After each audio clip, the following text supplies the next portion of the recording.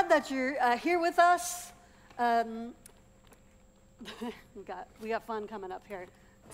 It's happening. Fun things coming up. If you weren't with us last week, which that's most of you, if you weren't with us last week, we started a brand new series without you called Our Boring Summer Vacation. For the next few weeks in July, we're talking about, if you came back to work in September, if you went back to school and they asked you to write about your vacation, you might say these boring answers. Like, I binge watched and scrolled myself to death is what we talked about last week. This week we're talking about I had no time for fun. We're also throughout the summer and throughout July asking you to be a part of this campaign, this initiative called Look Up. Because I shared some pretty sad statistics last week about our screen time anybody remember how many hours people spend on their phone a day, average American? 7 hours and 4 minutes. Bury it in your heart. Has a darkness that you need to recover from. I'll tell you, we're doing this campaign, so if you go out to the information desk, they have all kinds of information, because we don't want to just stop looking at screens. We want to fill our lives with goodness and beauty and truth and community.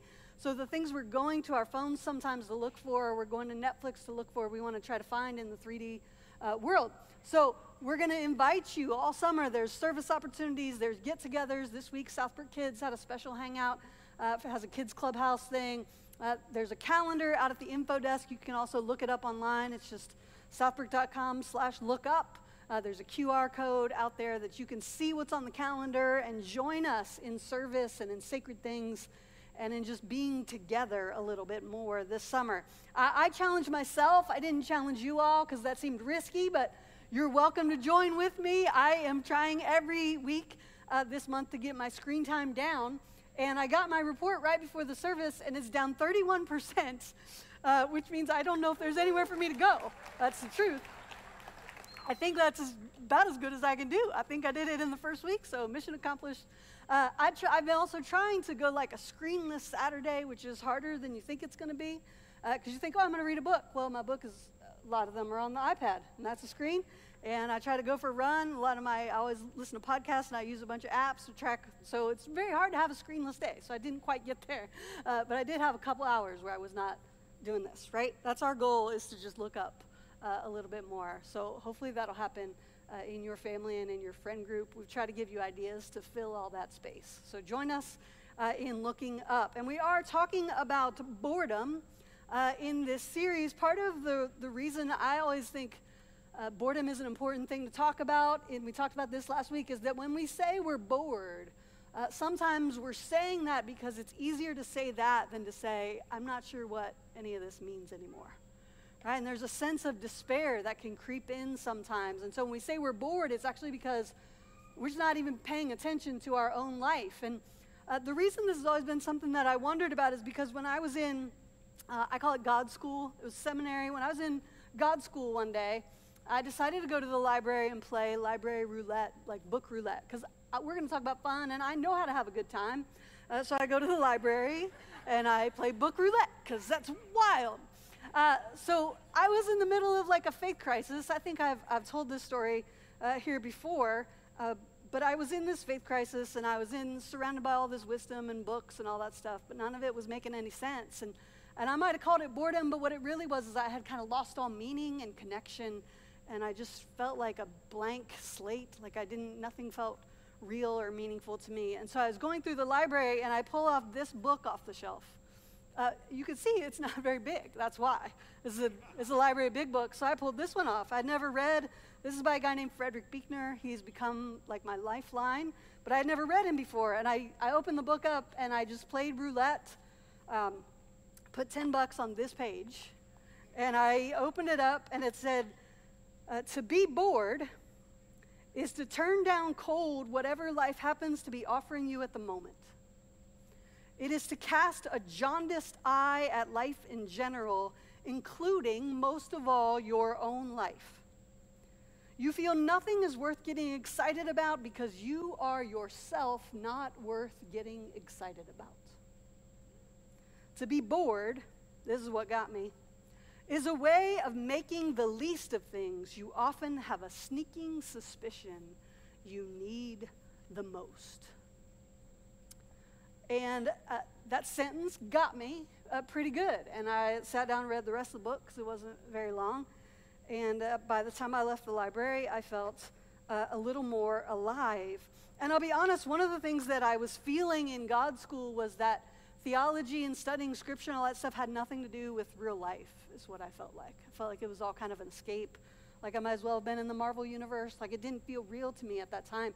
And then I read this book and it was all about theology and who God is, but it had that like way of cutting through the human experience that I had never really read before. And I thought, oh, maybe all this does have to do with real life. And so as we go into this, I just want us to think about what might you answer at the end of this summer and how could we change that answer together, right? And this week we're taking on, what if you get to the end of this summer and you say, I had no time for fun? Anybody feel like you're moving towards that answer? I have no time for fun, right? And maybe you don't want to say it out loud because you want to look like you're having a pretty good time. I don't know what the answer might be. I just want us to take a look at fun today. Because when we look back, fun is often something that we used to take pretty seriously.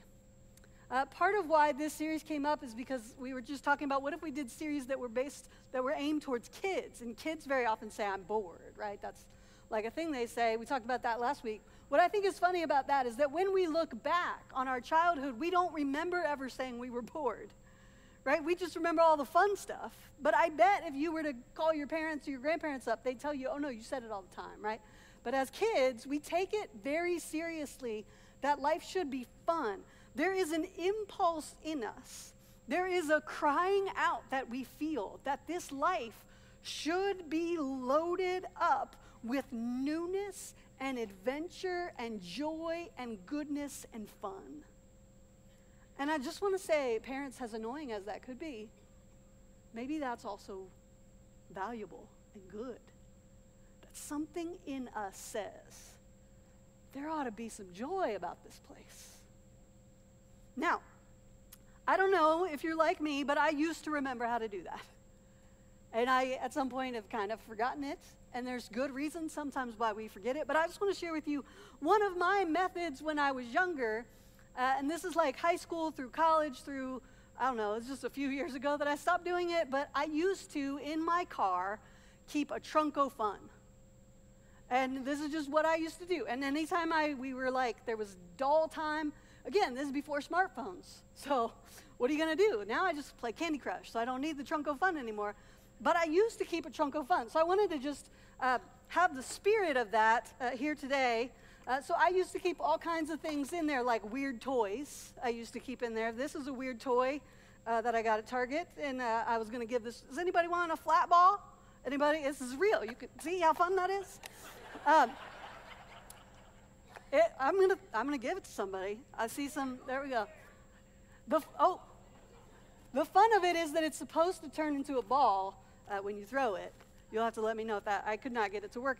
There's a jump rope. I used to keep one of these in the trunk of my car. Anybody want a jump rope? Yeah, it's from the $1.99 at Target. You're welcome.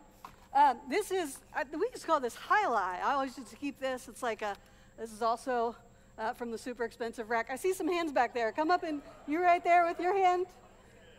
Yeah, you standing up. You get this. That's yours. But I have to,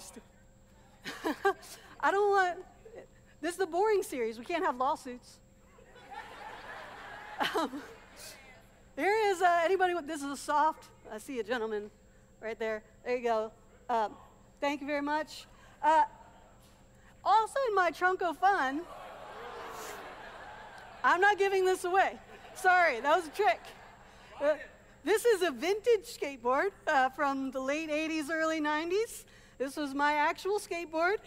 And I kept it in my trunk long past my skateboard riding days because any moment, when I just had a dull day or we were all at the park, or it was like we had studied too much, I would get out the trunk fun. And one day, I've told this story before, but you guys don't remember things we say up here. So I was in college, and I went to college in Tennessee where they have big giant hills. And one night we were studying for a big test, and I was done. And I needed fun, right? I was bored studying art history or philosophy or whatever boring thing they were trying to get us to learn. And so I got out my skateboard that I have had since the 7th grade or so. And again, remember, this is in Tennessee. If you've been there, it's not the flattest place. And the campus had this big hill in the middle of it that you would, on a regular day, you would just kind of sit at the bottom of that hill and hope somebody came along and gave you a ride. It was a very big hill. But that night, I decided I'm going to take the hill. And I get this skateboard out, and I get on it, and I start going down the hill, and my legs start shaking because physics. And it turns out there's a speed bump in the middle of the hill, which I had not factored in. And I made it over the speed bump, but when I got to the bottom of the hill, I was going so fast that I couldn't make the turn into more driveway. And so I went into grass. And I don't know if you're scientists, but one of the things that happens when you're speeding down a hill on a skateboard and it hits grass is that the skateboard stops. But the person doesn't stop. And so I went flying like Superman into just a bunch of bushes. And since we're talking about fun, I should say everybody who was with me that night had a really good time. And I should also say it was an alcohol-free campus. That's just important to know. I did this as a sober person. And you should also know, if you went to Milligan College in Tennessee, there is a sign posted there that says no skateboarding on this hill. I did not get hurt, but I did come up with a story. And one of the fun things about it is that I'll go back to campus and I'll stand at the top of that hill and I'll just think, who was that person? You know what I mean? Like, who was that person that demanded life should be a good time and I should just try things sometimes? And there's a part of me that is glad she made it this far, but another part of me that misses that. I don't know if you ever see them. I don't know if you're a person who believes in tattoos. If you don't, my tattoos are all really sad. So when people get mad that I have them, I just say, well, I tell them why they're there, and they're so sad they can't be mad at me.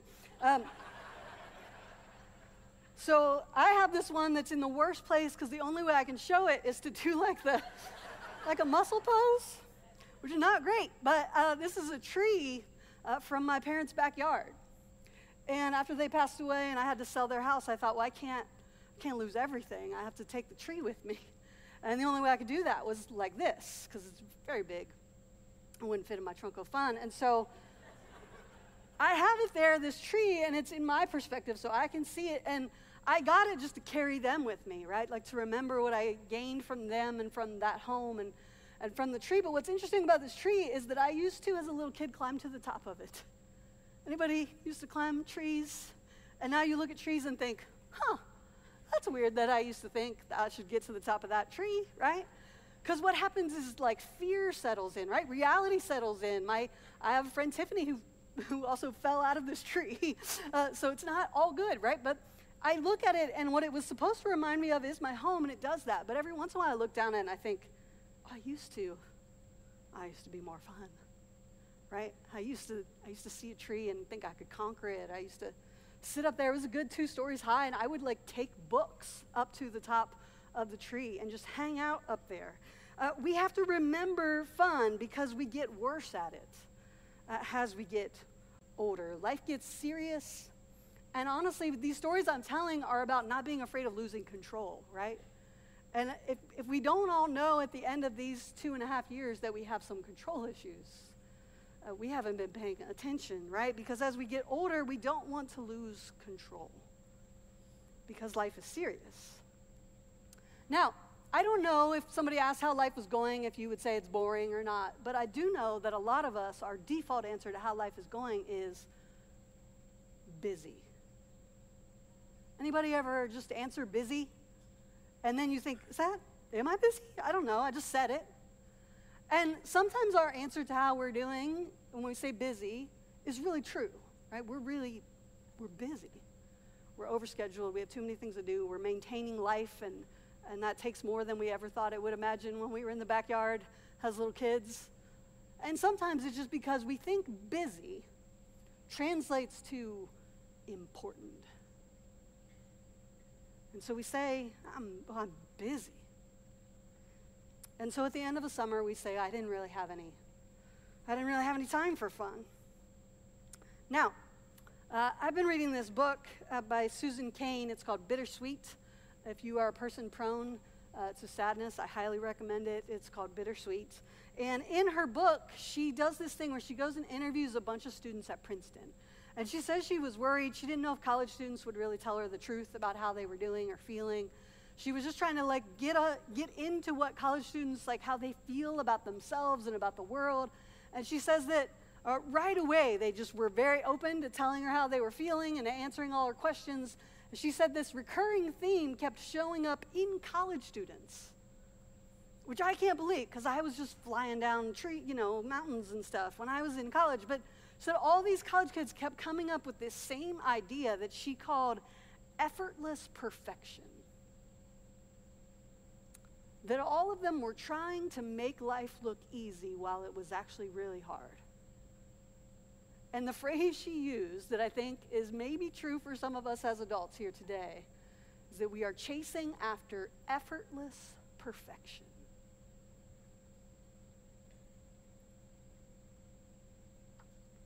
Now, I had this professor at God School. Again, I've said this before, but it's so important to me, and I feel like it's worth saying out loud all the time. He said there are 2 ways to show that you trust God. And I hope these answers kind of surprise you a little bit, but he said 2 ways to show that you trust God. 1 is to rest, and 2 is to play. And I just want us to hear that this July. There are lots of reasons to play. We could study brain health and talk about that again. We've been trying to tap into that, what that has to teach us about being people. One of the things it teaches us is that play is good for us. We know this in kids, that they learn about the world through play. I just want to say, if you're parents, I know this may seem counterintuitive because you think your job is to get them to have fun, but I promise you they need to see you laugh and enjoy life too. They won't admit it till they're after 30, but they need to see you laugh and have a good time. And if you need that permission slip, I'll come sign it after the service. I just want to give that to you. I want us today to just think about what it would look like if we took fun seriously. Because I think that a part of our call of living our life with God is to take fun seriously. Frederick Buechner, who wrote this book that saved my life on that day and who I played roulette with, he has another book where he talks about the gospel, the good news of Jesus. And he says that it is tragedy, a comedy, and a fairy tale. He says if you were going to really tell the story of Jesus, you would have to do all things. You'd have to bring some sadness into it. The good news is always bad news before it's good news. You'd have to tell kind of a tragedy. And he says the tragedy is the inevitable part of life, right? It's the thing that stops us from having fun, that life is hard, that bad things happen, horrible, awful, grieving things happen. He says that the gospel of good news, what it's like to be on the earth and live with God, is sometimes a tragedy. But he says it's also sometimes a comedy. And what he means by that, he says tragedy is the inevitable, but comedy is the unforeseeable. It's the thing you don't see coming, right? When we think about what's funny to us, very often it's something that surprises us, right? The very first pie in the face was probably very funny because nobody saw that coming. You don't think of a pie in the face, right? It gets less funny when we now know about the pie in the face. The first time you watch The Office and Michael Scott says, "I'm not superstitious, I'm a little stitious." That's funny because you don't expect it. The 17th time you watch The Office, still, it's a little funny. But it's not as funny as that first time. 2 men walked into a bar, but the third one ducked. Right? You got to think about it. But eventually, on Tuesday, that'll be funny to you because you didn't see it coming. Right? This is why people falling is a little bit funny. Not to me, because I just care about them. But people falling, sometimes that's funniest to other people. I bet if we were to go around and we just start over here and tell me what's the funniest thing you've ever seen, I bet a lot of our answers, the time when you have laughed the hardest was the time when you were probably not supposed to be laughing. Right? It's at the funeral home. It's in the hospital. Something serious is happening. and you're not supposed to be laughing. And that's when it is the funniest thing, right? Comedy is about the unforeseeable. And so I want us to think about fun in the story of God. One of my favorite stories in the Bible is just because it's just a little bit funny. There's a story in Acts where Simon Peter has been in prison.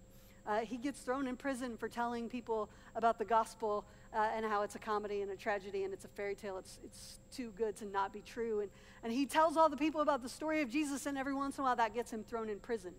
And so there's this one story in Acts where Simon Peter's been in prison for telling the story of Jesus. And he gets released from prison unharmed this time. And he goes to where a bunch of Jesus folks are meeting at somebody's house. And he knocks on the door, and it says that this servant named Rhoda, that's funny. She comes, she answers the door, she sees that it's Simon Peter, and she gets so excited that she closes the door in his face and leaves him standing on the front porch, right? Like, that's a pretty funny story for Bible times. That's classic comedy right there. You don't see that coming, but Luke wanted us to know sometimes along the way as they were, like, being persecuted for the gospel that sometimes something funny happened. And they probably laughed harder because they weren't supposed to. Every once in a while in the Bible, there's all kinds of wordplay. The problem with it is that you have to go learn Hebrew and Greek to understand the wordplay. But I promise you that it's there. If you were to go learn Hebrew and Aramaic and Greek and all the languages that show up in Scripture, you would find out that there's all kinds of wordplay. There's times where they use puns. If you're a punny person, then you would love the Bible in Hebrew and Greek. One of the funny puns, I don't know, you probably know this phrase from Jesus where he's talking about entering the kingdom of heaven, and he says it would be easier to get a camel through the eye of a needle than to get a wealthy person into the kingdom of heaven, which is already, I mean, it's not ha-ha funny, but it's one of those we go, good one, Jesus, right? You ever know those? My dad was one of those people, he wouldn't laugh, he would just say, good one, right? And that's kind of that, from Jesus, that's kind of a good one, Jesus, camel, needle, that's crazy. But what's even funnier is if you knew the original language is that the word for camel is very close to the word for rope. And so Jesus, he's being double funny there. But it gets lost in translation to us. One of the fastest things to change is humor, right? What was funny on Twitter or Facebook yesterday is not as funny anymore. What was funny when you liked the Leave It to Beaver show is not as funny to your kids or your grandkids or your great-grandkids anymore, right? Like, comedy changes, and so it gets lost in translation. I don't know if you know this, but I was looking up wordplay in the Bible this week, and it said that Eve, her name could mean mother of life, or it could mean mother of all ribs, right? Like, not Chili's ribs, but like, mother of the rib, right? Or it could mean the mother of all life. There's wordplay in there. Some of the storylines in Scripture, the funniness, it's not like ha-ha funny, but it is good one, funny. Because it's not what you expect. The most important details of some of the story are times when people laughed at a time when you wouldn't expect them to be laughing. Like when Abraham and Sarah find out they're going to have a kid, but they're in their 90s. If you're at that doctor's appointment, you're going to laugh. And they do. It says they laugh. In fact, they name their kid Laughter because it's hilarious to have a kid in your 90s. There's a whole city that falls down because of a marching band. I want you to imagine like a marching band, like going to downtown city and just walking around, and the whole city of Cincinnati falling because of marching band. Played Let's Go Snoopy, like just a little too loud. Or Sloopy, hang on Sloopy, what is it? I forgot all of a sudden. David, the story of David like defeating Goliath, it's not ha-ha funny, but it's a good one. The idea that the littlest, scruffiest kid on the playground takes out the giant. Like, it's not ha-ha funny, but it's unexpected. It's a comedy. A lot of Jesus' stories, even the arrival of Jesus, if you think about, it's Christmas in July, right? That's what Hallmark tells me. If you think about Christmas in July, Christmas is cosmically funny. It's a wink. It is a joke that God would show up with a poor young woman as his mother and a poor young carpenter as his dad. It's a wink that God didn't show up the old-fashioned way, right? It's funny. It's unexpected. The inclusion of shepherds and magi, everything about the Christmas story is not what anybody would have imagined or seen coming. It is a pie in the face. A lot of the stories Jesus tells, you don't even have to know the other languages to get that it's kind of absurd. The idea of a shepherd who would leave 99 sheep in a field to chase after just the one wild sheep that can't get it together. That is a little bit, it's not ha-ha funny, but it's a good one. The idea that heaven is a party where all the important people have somewhere better to be that night. And that the only people who show up to the party are the ones who are hurting, the ones who are disabled, the ones who are poor, the ones who have been cast out of every other party they've tried to get into. The idea that that's who's invited to God's party, it's funny. It's unexpected. It's unforeseeable. And it just keeps getting funnier because you're invited too. I don't know if you've thought about that, but it's a little funny. Not ha-ha funny, but it's a good one. Because God has the nerve to love you. God has the nerve to see in you the impossible. I want us to hang out just a little bit longer in Colossians 3. If you're looking for something to do this week, other than if you're trying to get your screen time down and be cool like me, you could open up Colossians 3 and hang out there a little bit. This is what it says in verse 5. Paul, who, by the way, used to kill people, which is a little bit funny that he wrote a lot of the Bible. It's not ha-ha funny, according to you, but it's it's funny. Paul, who used to kill Christians, is now trying to make more of them, not so he can kill them, but so he can encourage them. And he makes this long list in Colossians 3. He starts with a list that says, put to death. And then he makes this list. Put to death, he says, fornication, impurity, passion, evil, desire, greed, anger, wrath, malice, slander, abusive language, and lying. And he says, instead, as God's beloved, put this on. Put this to life in you. Compassion, kindness, humility, meekness, patience, forgiveness, love, peace of Christ, and thankfulness. This is wild. That God believes that that list is possible for us. Can we put it up there again? I want this to just be up there just a little bit longer. I just want us to look at this, right? Because maybe you think, I kind of really like my anger. I'd really rather be clothed in anger than compassion. Or maybe you think it's easier to walk through the world with slander. It's easier in my office if I have slander than if I have kindness. It's easier to walk through the world if I have greed than if I have thankfulness. This is a funny invitation. But when I look at this list, what I see in the put to life side is a winsomeness, a lightness, a way of moving through the world where you have more time for fun because you have less time holding grudges, getting mad, holding on to your stuff. The idea that we could go from that list to that list, it's almost comical. But God believes that it's possible and that there are high stakes in us moving from death to life.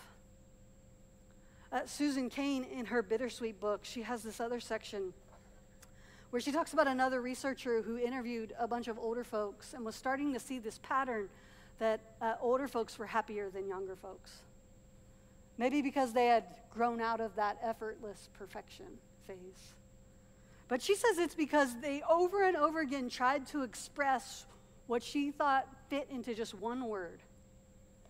And the one word that she thought described why older people were happier than younger people and had more fun was poignancy. That older folks understood that to have fun in your life, to have room for a trunk of fun, to manufacture fun and joy in your life, to make room for them in your family and in your home, to go from death to life. She understood that you don't do that because life has suddenly gotten easier. You do it because you have to survive. That joy shows up in unexpected places. What we mean by poignancy is happy and sad at the same time.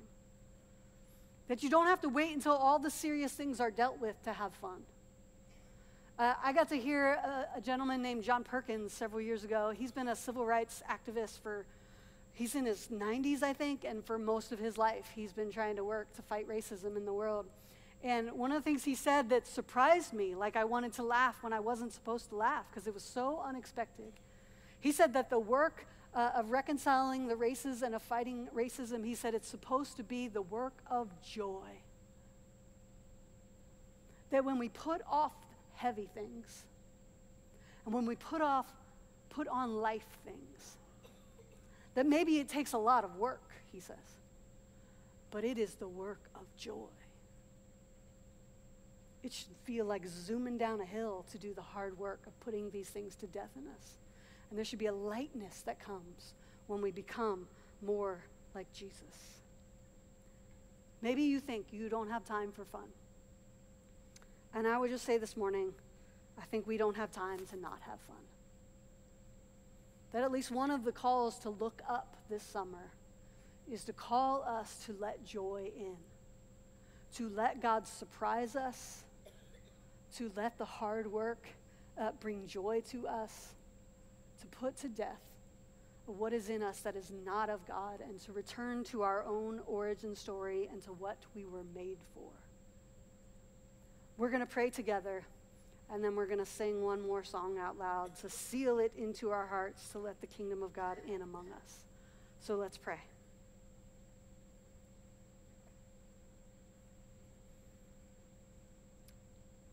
God, we think right now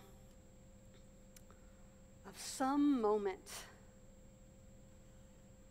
where the world felt a little lighter to us. We think of some moment when we laughed, when we played, when we felt held enough to let go of control. God, we thank you that sometimes the piano plays when we don't expect it.